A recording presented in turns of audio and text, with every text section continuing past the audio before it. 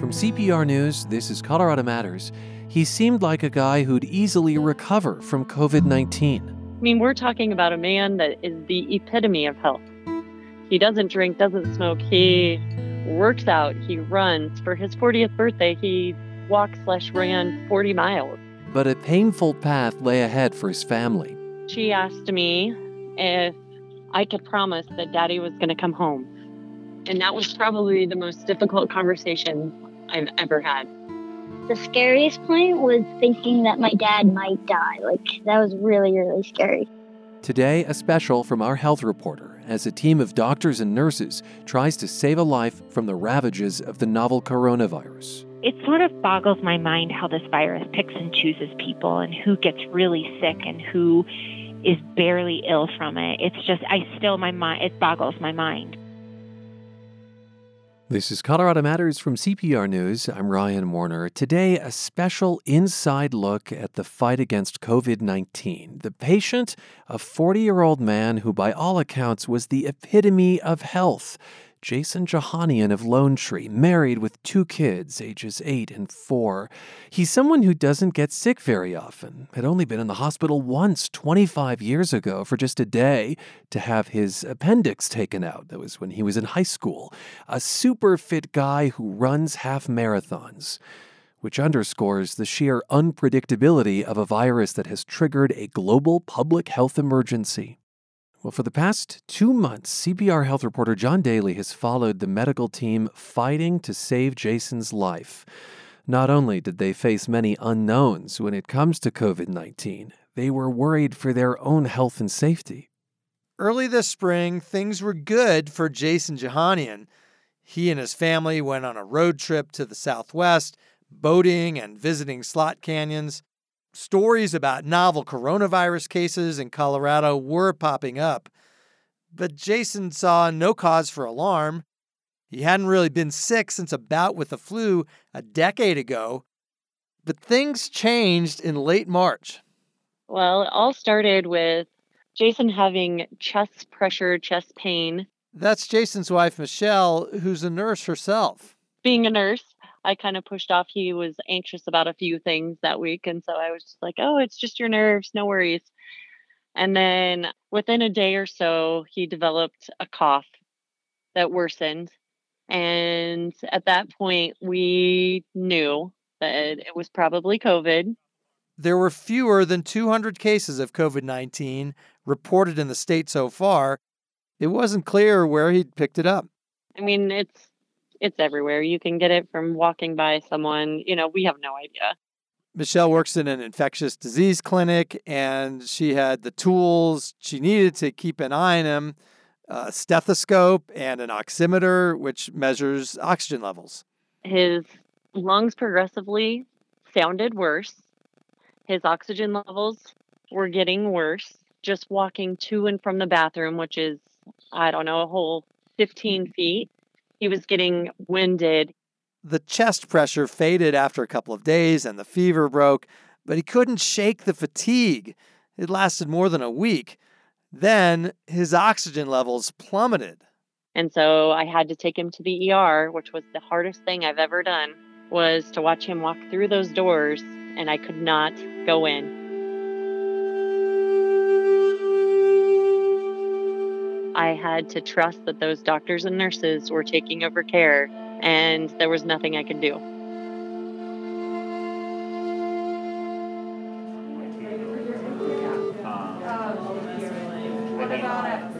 At 2 a.m. on Thursday, April 2nd, Jason was admitted to the emergency department at Skyridge Medical Center in Lone Tree. He was one of more than 180 people reported hospitalized that day. I just thought, okay, they're going to give him some oxygen and release him within a day or two, is honestly how I felt. And then as the day progressed, he was still on nasal oxygen, so he was able to text me. But then Saturday morning, they called me and they had to put him on a vent. At that point, I knew how critical this was. And they relayed what his lungs, his x-rays looked like. They're worsening.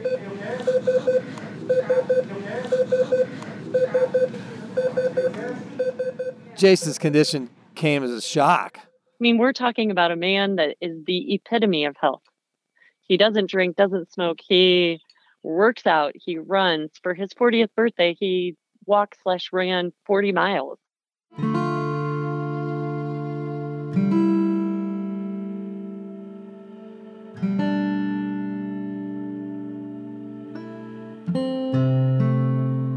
Michelle couldn't get in to see Jason.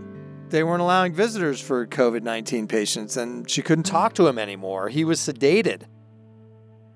Her sister was flying in for support, and Michelle knew her daughter would figure out something was wrong. My name is Keston, and I'm 8 years old. She was very emotional, and she is very sensitive like her dad. And I expected for her to be emotional through the entire process, but it was surprising that there was a strength in her that I've never seen. At first, I was super duper scared. Like, what's going to happen to him? Like, what?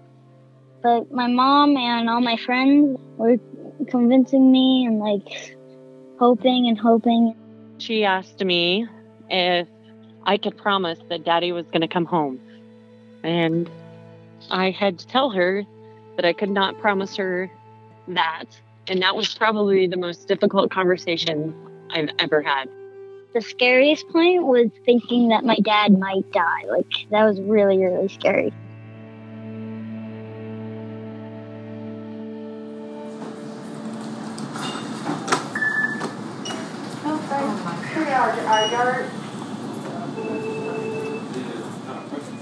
In the hospital, Jason's chest x-rays kept getting worse.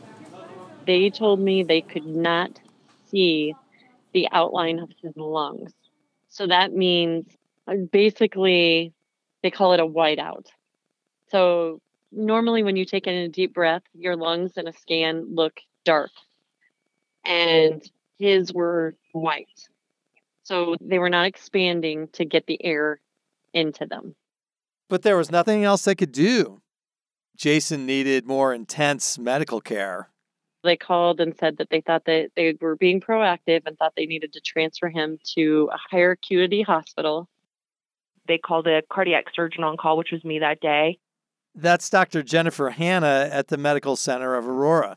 And asked if I think he would be a good candidate. So at that point, I look at his chart, look at his x-ray, sort of just do a quick look at everything that he's gone through at Skyridge, and we decide to have him transferred over to Aurora.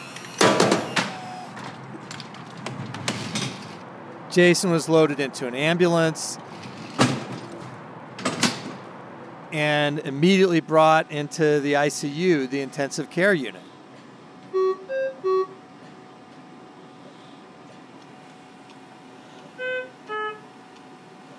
Patients in this part of the hospital are severely ill, many of them at that point with COVID-19. People assume that people with just poor immune systems like young children and the old were really the vulnerable patients. But Hannah says there's this whole group of people right in their 30s and 40s getting really, really deathly ill because their immune systems are so good. One theory is that in younger patients like Jason, the disease unleashes what doctors are calling a cytokine storm. They catch the virus and their immune system kicks into overdrive and attacks their organs. Really, this age group that thinks they're kind of invincible are very vulnerable.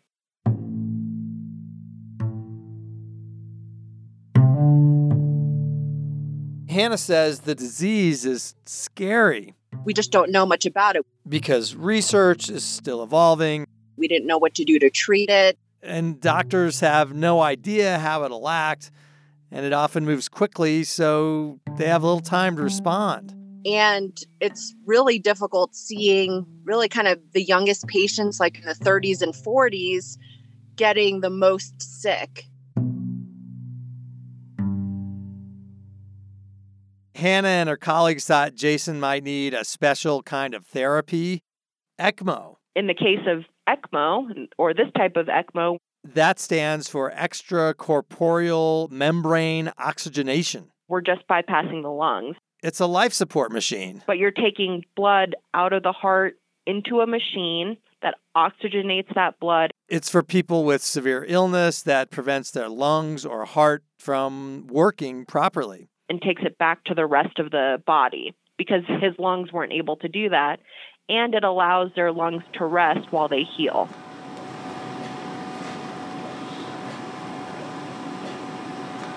Within an hour of entering the ICU, Jason is hooked up to the ECMO machine. It's been described as the most aggressive form of life support available. A last-ditch approach doctors will only try on some patients. It's a lot of tubing. If you walk into a room, you'll see him hooked up to a ton of stuff. Hannah says at this point, when you paralyze them, they also have a monitor that's on their forehead that's making sure that they're sedated enough so that you're not just paralyzing them without sedation. He was also still on the ventilator and sedated. So there's medications running into the line in his neck. There's the tubing in his groins that's going to the ECMO circuit. There's the tubing coming out of his mouth going to the ventilator. And there's the blood pressure monitor that's in his wrist. We are hearing a special report from CPR Health reporter John Daly, the inside story of COVID-19 patient Jason Jahanian. When we come back, what happened to Jason and the many unknowns doctors and nurses face in the fight to beat back the virus. This is Colorado Matters from CPR News. Being member-supported carries a responsibility that we at Colorado Public Radio take seriously. I am humbled by the fact that people voluntarily give us money and puts a tremendous responsibility on our shoulders to give you back the best radio we can. It is an honor that people support this service and have done so for decades. I'm Membership Director Jason Moore. CPR is here because of members who invest in all that we do. Thank you for your generosity. Let's get back to the story now of Jason Jahanian, an otherwise healthy guy who was hit hard by COVID-19. CPR's health reporter John Daly followed the fight to save his life and the doctors and nurses who had a lot at stake in his treatment. For Dr. Hannah, caring for Jason came at a critical moment in her own life. For one thing, her husband and Jason have a lot in common. They're the same age, and they're both really fit guys. It was really scary. I actually kind of held a lot of that back from discussing with my husband. I think, I still was trying to have some sense of separation and normalcy when I came home. And first child, I was still trying to enjoy some sense of that when I was coming home too.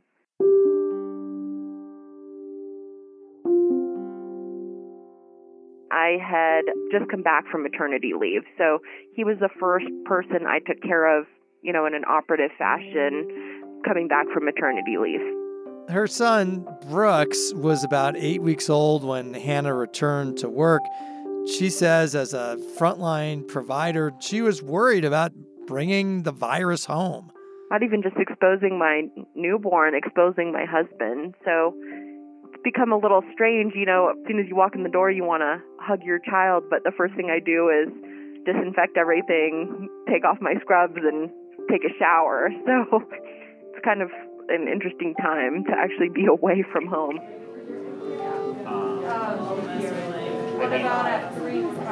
I can break it for you when Kyle gets here, yeah. Yeah, that works. At the hospital, the situation was stressful. She and the other doctors were cautiously optimistic about Jason's chances for survival, but it's never clear how a patient will respond to treatment. We have patients on for weeks before they either recover or don't, and our staff can become demoralized seeing these patients sort of sit there on ECMO for days on end without it seeming like anything's improving. And for Jason's wife, Michelle, the reality of his outlook was becoming all too clear. I knew what ECMO meant. I mean, that was our last saving chance. If this didn't work, nothing was going to work. Chances of survival once going on ECMO is very poor. And I heard the doctor say dire straits. I knew.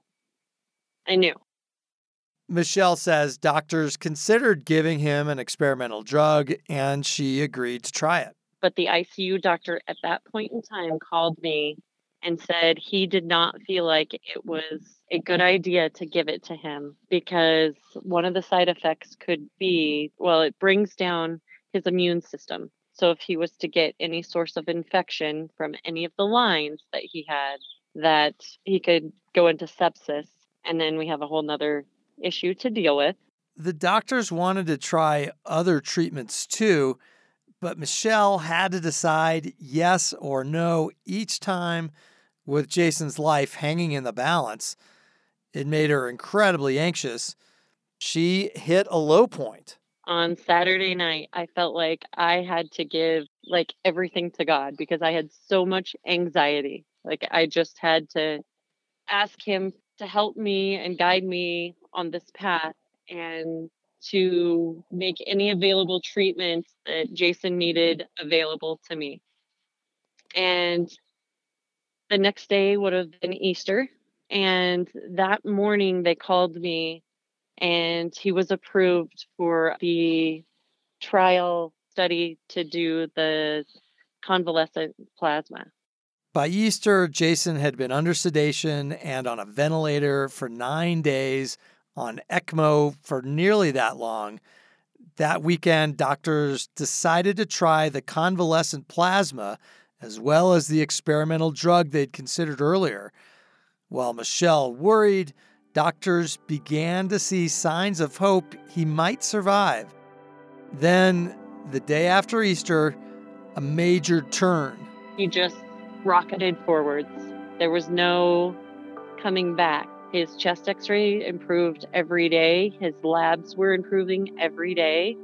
By that Wednesday, they were able to turn off his ECMO. And that Thursday, they turned off the vent.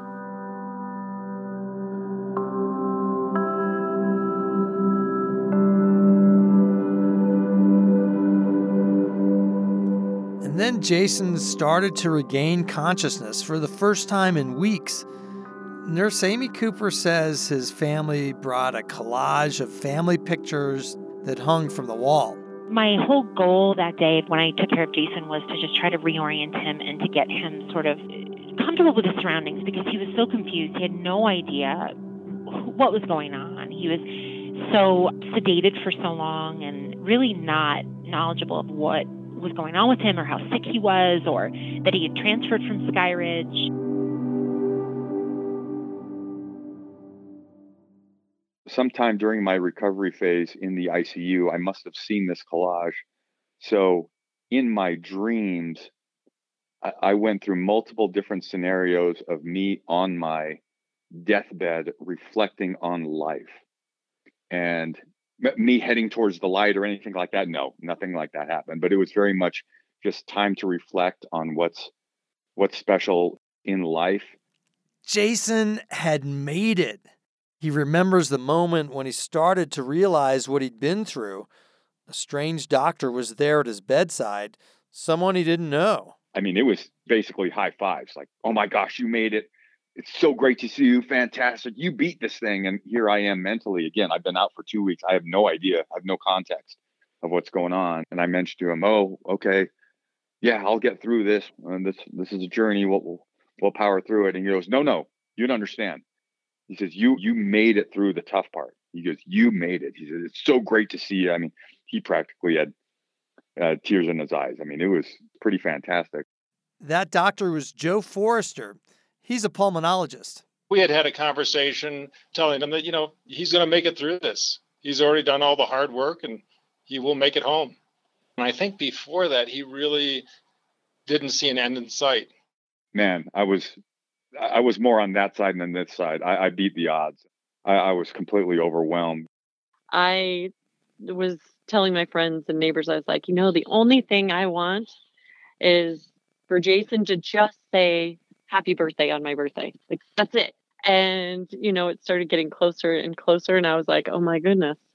I honestly didn't feel like we would be reaching this point. So he woke up on the 16th. My wife's birthday was April 18th. So,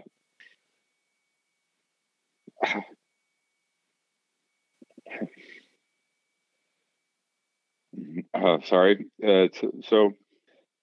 So she got her wish. I was able to tell her happy birthday over FaceTime. And it was the best thing I have ever heard.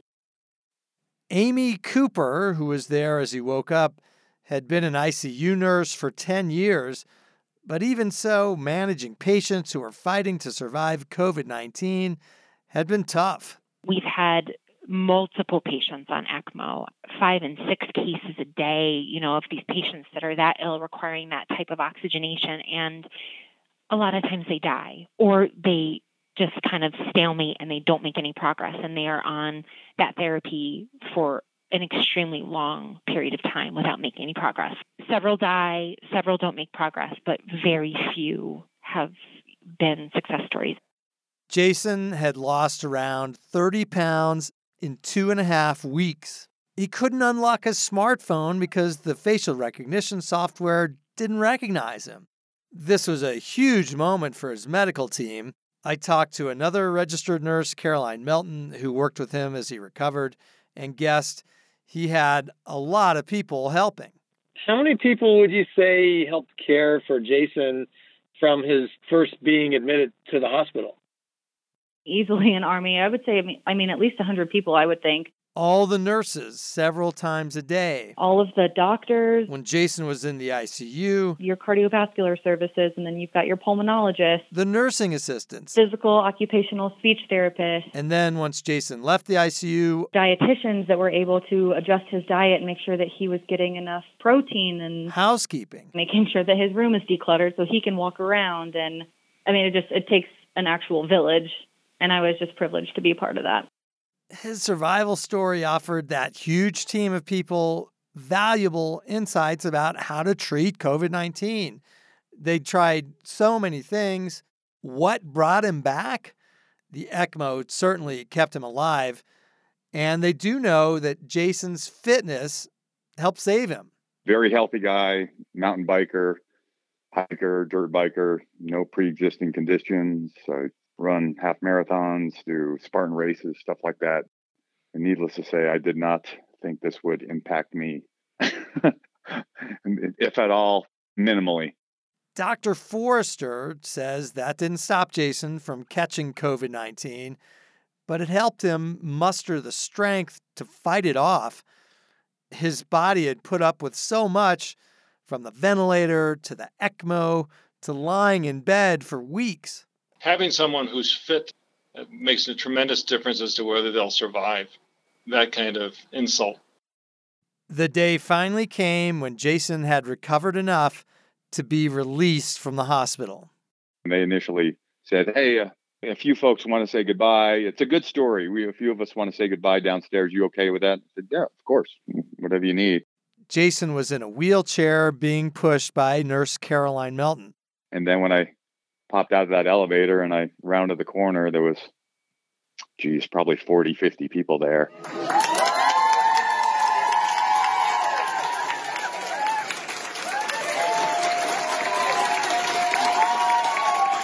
You've probably seen these videos by now, but Jason hadn't. You can see Jason has on a green t-shirt that reads, "Best Dad Ever." A nurse hands him some balloons. Hospital staff wearing blue scrubs wave and cheer. One carries a sign that reads, "Survivor." You can't see Jason's face, he's wearing a mask, but you can see his eyes. Here's his medical team. Just tears and obvious gratitude. He's blowing kisses to all of our staff and clapping for them as they're clapping for him. And it was just absolutely breathtaking. I was a large ball of tears, but it was incredible. It was an amazing feeling to be filled with happy tears. He's not even on oxygen anymore. It's just a matter of rehabilitating his arms and legs, and he should be back to normal, as if in a year this never happened. It's a remarkable ability to heal and to reverse such extensive lung injury to the point where it's almost negligible. Yeah, that's so great. And that's so rare for us to send someone home after being that ill. Dr. Jennifer Hanna, who treated Jason for the worst part of his illness, wasn't on duty the day he was released, At that point, the hospital was seeing 1 or 2 deaths every day from COVID-19. I watched the video of him leaving. I was sitting with my husband and my kid in bed watching that on Facebook, and I was in tears watching him, kiss his wife and hug her for the first time after weeks of being in the hospital. It makes us feel like we're doing this for a reason. The staff really needs to see a win every now and then. Still, Hannah sees Jason's story as a warning of underestimating the disease. With things starting to open back up again, I'm not sure that really the curve has flattened the way people think it has. So I guess I worry a little bit that we're maybe jumping the gun and we're going to see another spike as things start opening back up, but that'll remain to be seen. On the day Jason was released, 36 people died, one of the deadliest days in Colorado so far. Since then, hundreds more have died, although fewer each week. Michelle hopes more families can have moments like she had when Jason got in the car outside the hospital and they drove away. It was awesome. Awesome to see him alive, breathing, and the first time that I was able to touch him in like 18 days. It was the best thing ever. I don't know how to explain it. I don't know that there's words to explain it, but very emotional for sure. And that drive home was so real. Like he wanted the window down, the wind going through his hair, and just to see everything, how green he felt like everything looked, and the sun on his face. He was just taking it all in.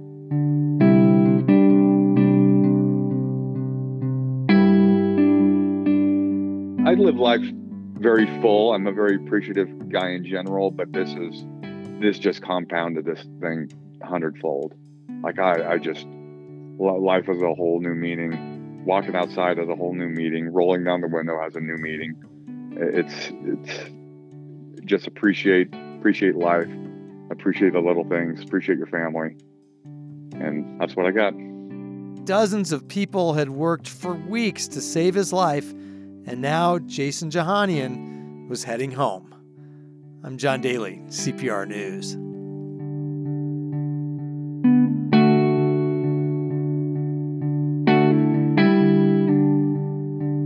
And John, our health reporter, joins us now. Hi, John. Hi, Ryan. As the state and the country reopen, at least to some extent, your story is such a stark reminder that anyone can become severely ill from this novel coronavirus.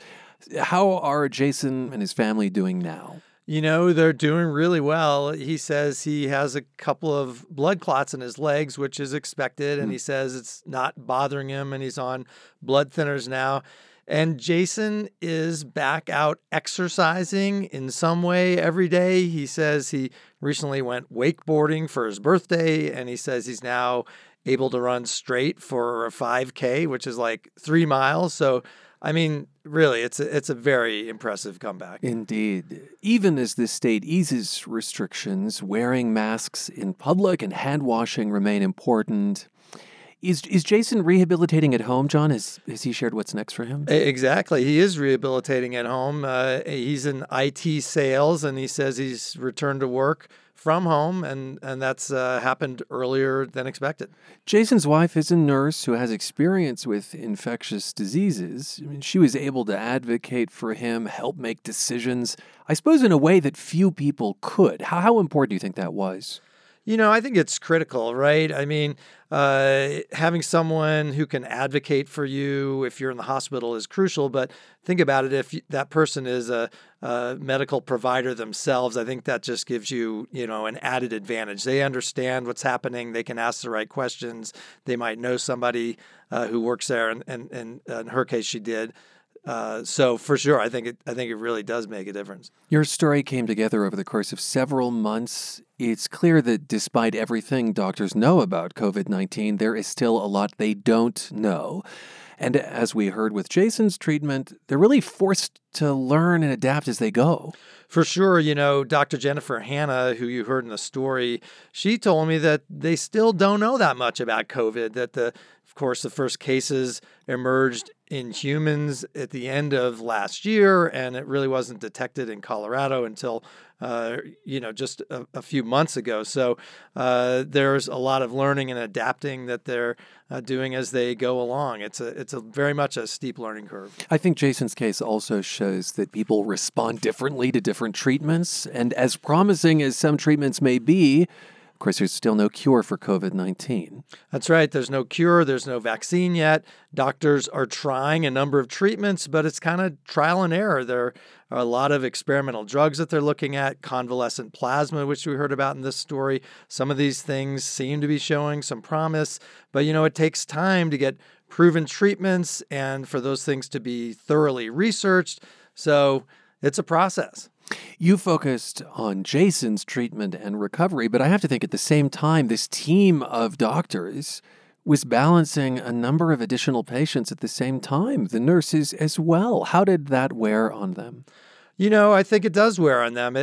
For one thing, it's a total readjustment, kind of a realignment of our healthcare system. First, to respond to all these cases and figure out how to best protect frontline healthcare workers. We've been hearing about the personal protective equipment, the masks, things like that. And then also remember that hospitals are starting to see a lot fewer other patients. And so that was having an impact. But one other factor is that the mental health is challenging for frontline workers, and it's hard for it not to weigh on them. There's the finances of the hospital that are always an issue too. But one of the doctors who I think was here on your show has said, we're built for this. So it's a time of tremendous pressure and stress, but they're learning. There's a lot of camaraderie. I think they're feeling like there's a lot of positive energy that's coming out of this from the public. So very much a mixed bag, I guess I'd say. You mentioned finances. I'm actually curious of the personal finances here. What about cost? Like, did Jason's insurance cover his treatment? Is any of it considered experimental? A little bit unclear at this point, but we know that this kind of care doesn't come cheap. There was an analysis out of California about caring for COVID patients that found that an average hospital stay of 12 days would result in a $72,000 bill. But since a lot of patients are older, Medicare will cover a lot of those bills. Remember, in his case, there's that treatment called ECMO. Yeah. Well, ECMO amplifies the cost. It's very expensive in part due to the labor involved. There's a lot of labor. You need to have somebody there who's monitoring for complications and blood clots and bleeding and infection and loss of blood to the limbs. So it's a very labor-intensive thing. So Jason's care included nearly 3 weeks in the hospital plus lengthy spans on the ventilator and on that ECMO machine. He told me that he estimates his care might have been $100,000 a day. He's not sure how much that will cost him. It's still unclear, really, whether insurance carriers and government health insurance programs will pay. They've said that they will, so it may not be that much for an individual patient, but folks, of course, are always worried about gaps and that there could be surprise bills. So that, too, is up in the air. CPR health reporter John Daly with that special inside look at a medical team's fight against COVID-19. I'm Ryan Warner. This is CPR News. I had a bag of cocaine and a half a bottle of vodka, and up behind me pulls a Denver police officer and turns on the lights. These days, Paul Scudo is a leader in Denver's recovery community, but not very long ago, he was hooked on drugs and running from the law. No license, no registration, no insurance, and I'm a convicted felon for the possession of narcotics. How Paul Scudo came back from broken. Find the latest episode on Apple Podcasts, Stitcher, or wherever you listen.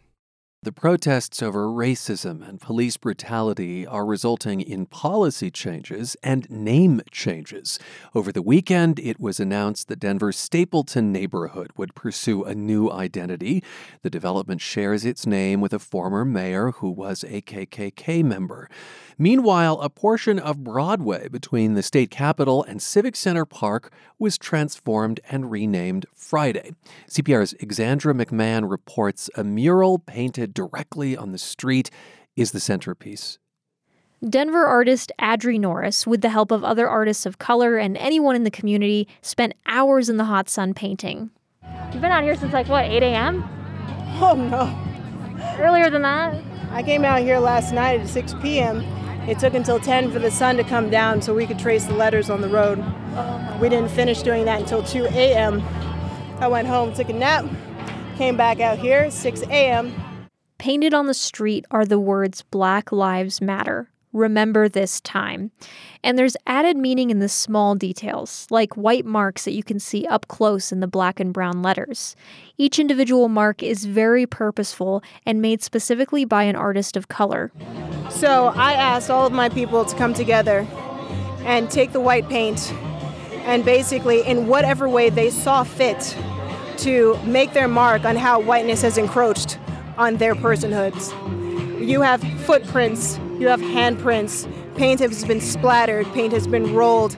We had a 4-year-old making her marks as well because, as young as she is, she's definitely had people touching her hair, her body without her permission. Norris explains how those white marks represent people of color's experiences existing in white spaces. Within the context of us existing in white spaces, there are also the various ways in which whiteness encroaches upon our being, upon our lives, in sometimes incredibly tangible ways, like what happened to George Floyd and to Breonna Taylor, and sometimes in those subtle everyday ways that go not only overlooked, but we feel gaslit by even mentioning that that is a thing that's even happened. We are told that we're being too sensitive, that surely it doesn't mean what we think it means.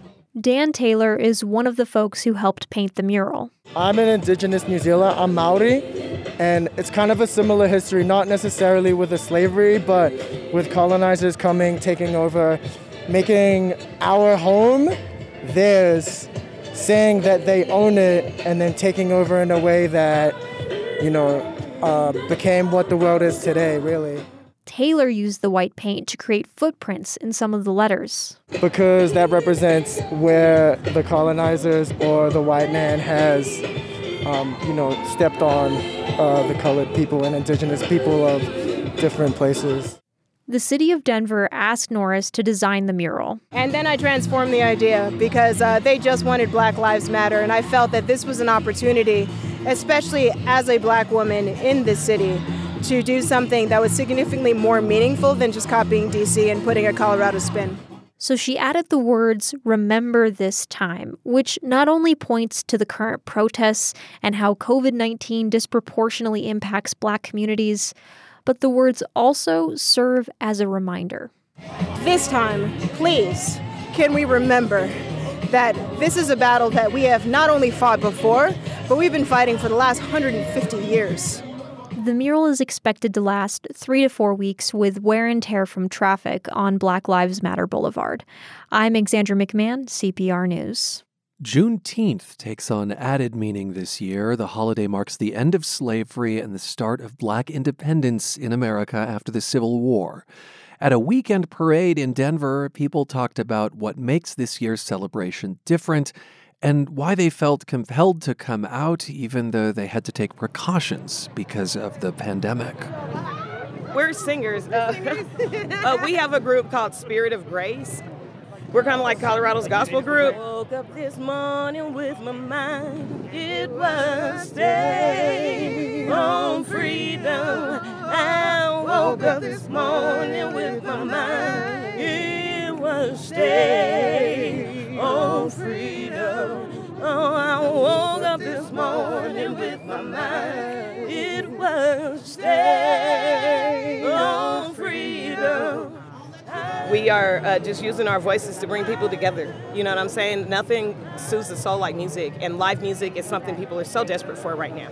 Hallelujah, hallelujah, hallelujah.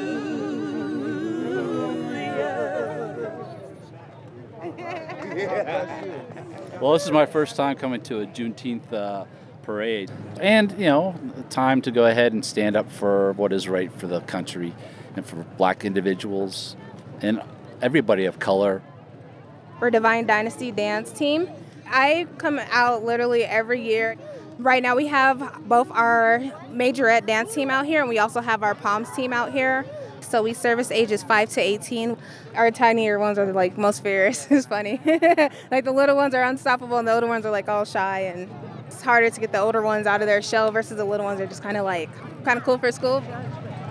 My name is Norman Harris. I've been involved since birth, but I've been organizing the celebration here in Denver for about this will be the 9th year. Last year we probably had about 50,000 people come to Juneteenth over 2 days.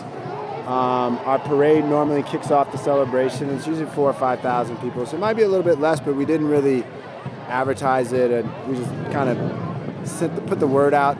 This one, just because of recent events, is very, very different from previous Juneteenths and a lot more impactful.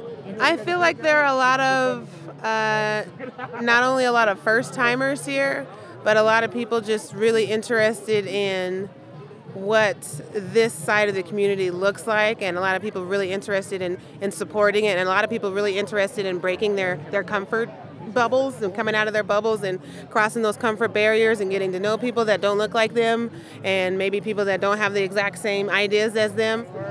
I'm so much of an optimist. This feels good. This feels great.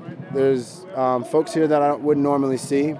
There's media coverage that we don't normally get. We've been fighting for freedom for Juneteenth here in Denver. It's over a 50-year celebration. It feels like a celebration, but it's more symbolic because of the fact that the nation is in turmoil over what happened with the death of a Black male who was needingly killed by the police when they knew that they were above and beyond their use of force model. It is a little different in the atmosphere this year because we do have a lot on our hearts that is heavy, and obviously a lot of us are minorities, so it impacts us a little bit differently in our families, but that just adds more passion into it. So this year, honestly, when we're coming out here, it's always been for a big purpose, but now it's just on our hearts, and we're just going to dance it out in honor of that.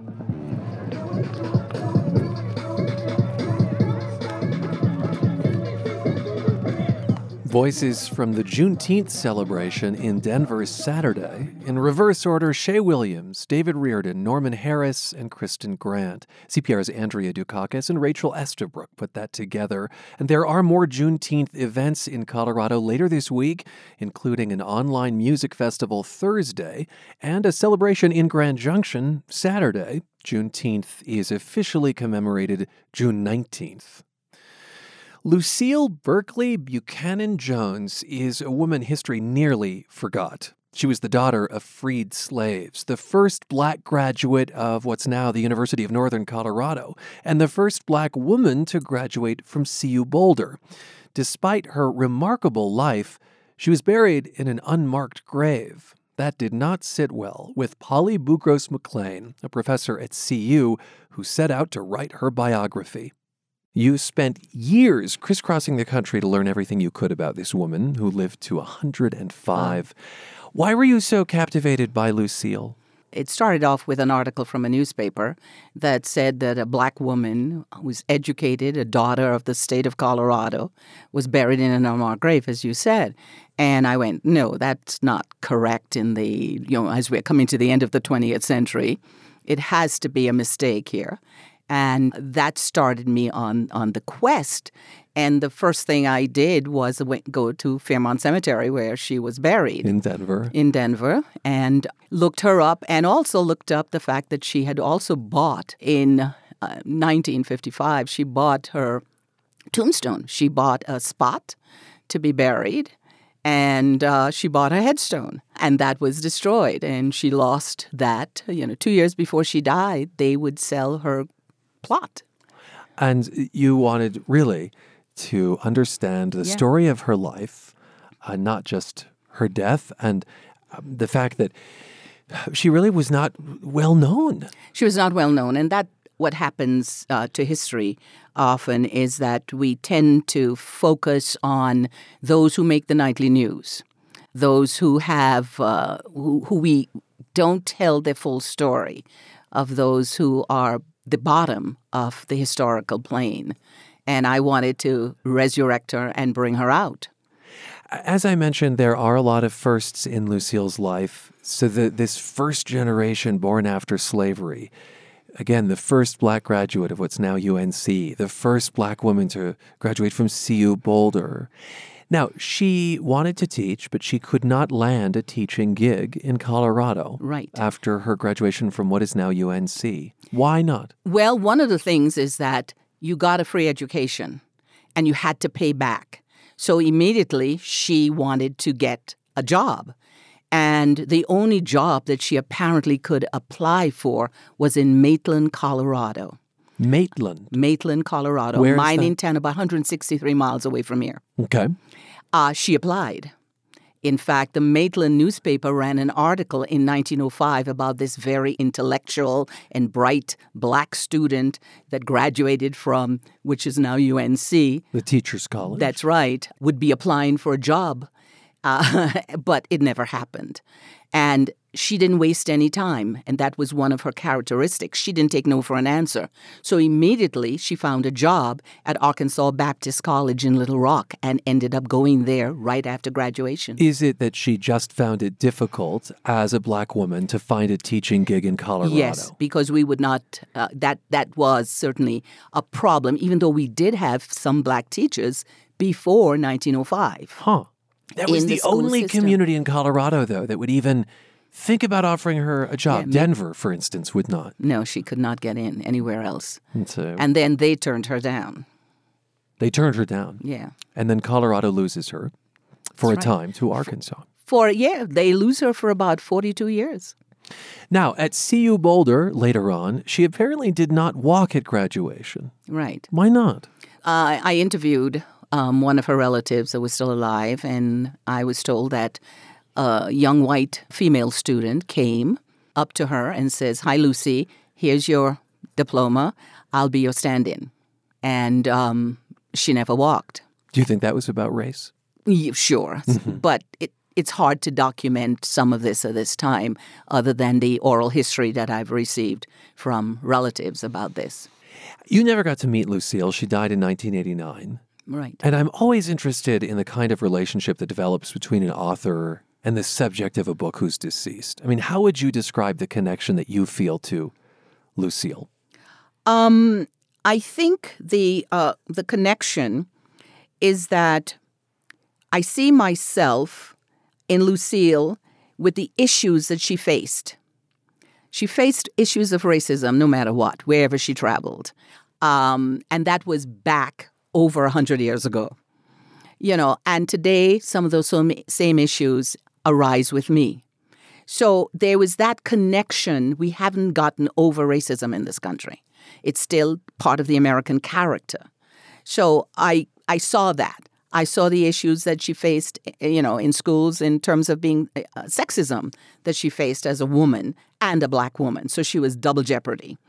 And that indeed sort of made me think about myself a lot as I was going through this. As a woman of color. As a woman of color, yeah. On a college campus. Yeah. A final question. We have about 30 seconds remaining. Is Lucille Berkeley Buchanan Jones's grave at Denver's Fairmount Cemetery still unmarked? It's marked now with her name. Okay. Yes. Do you hope to have something more there at some point? Well, there are two other relatives in that same spot that's unmarked. Something you'd like her to change, relatives, I imagine? yeah. Yes, something I'd like to work on. That is Polly Bougros-McLean from a conversation in November 2018. She's an associate professor of media studies at CU Boulder. Her book is Remembering Lucille, a Virginia family's rise from slavery and a legacy forged a mile high. I'm Ryan Warner. This is Colorado Matters from CPR News.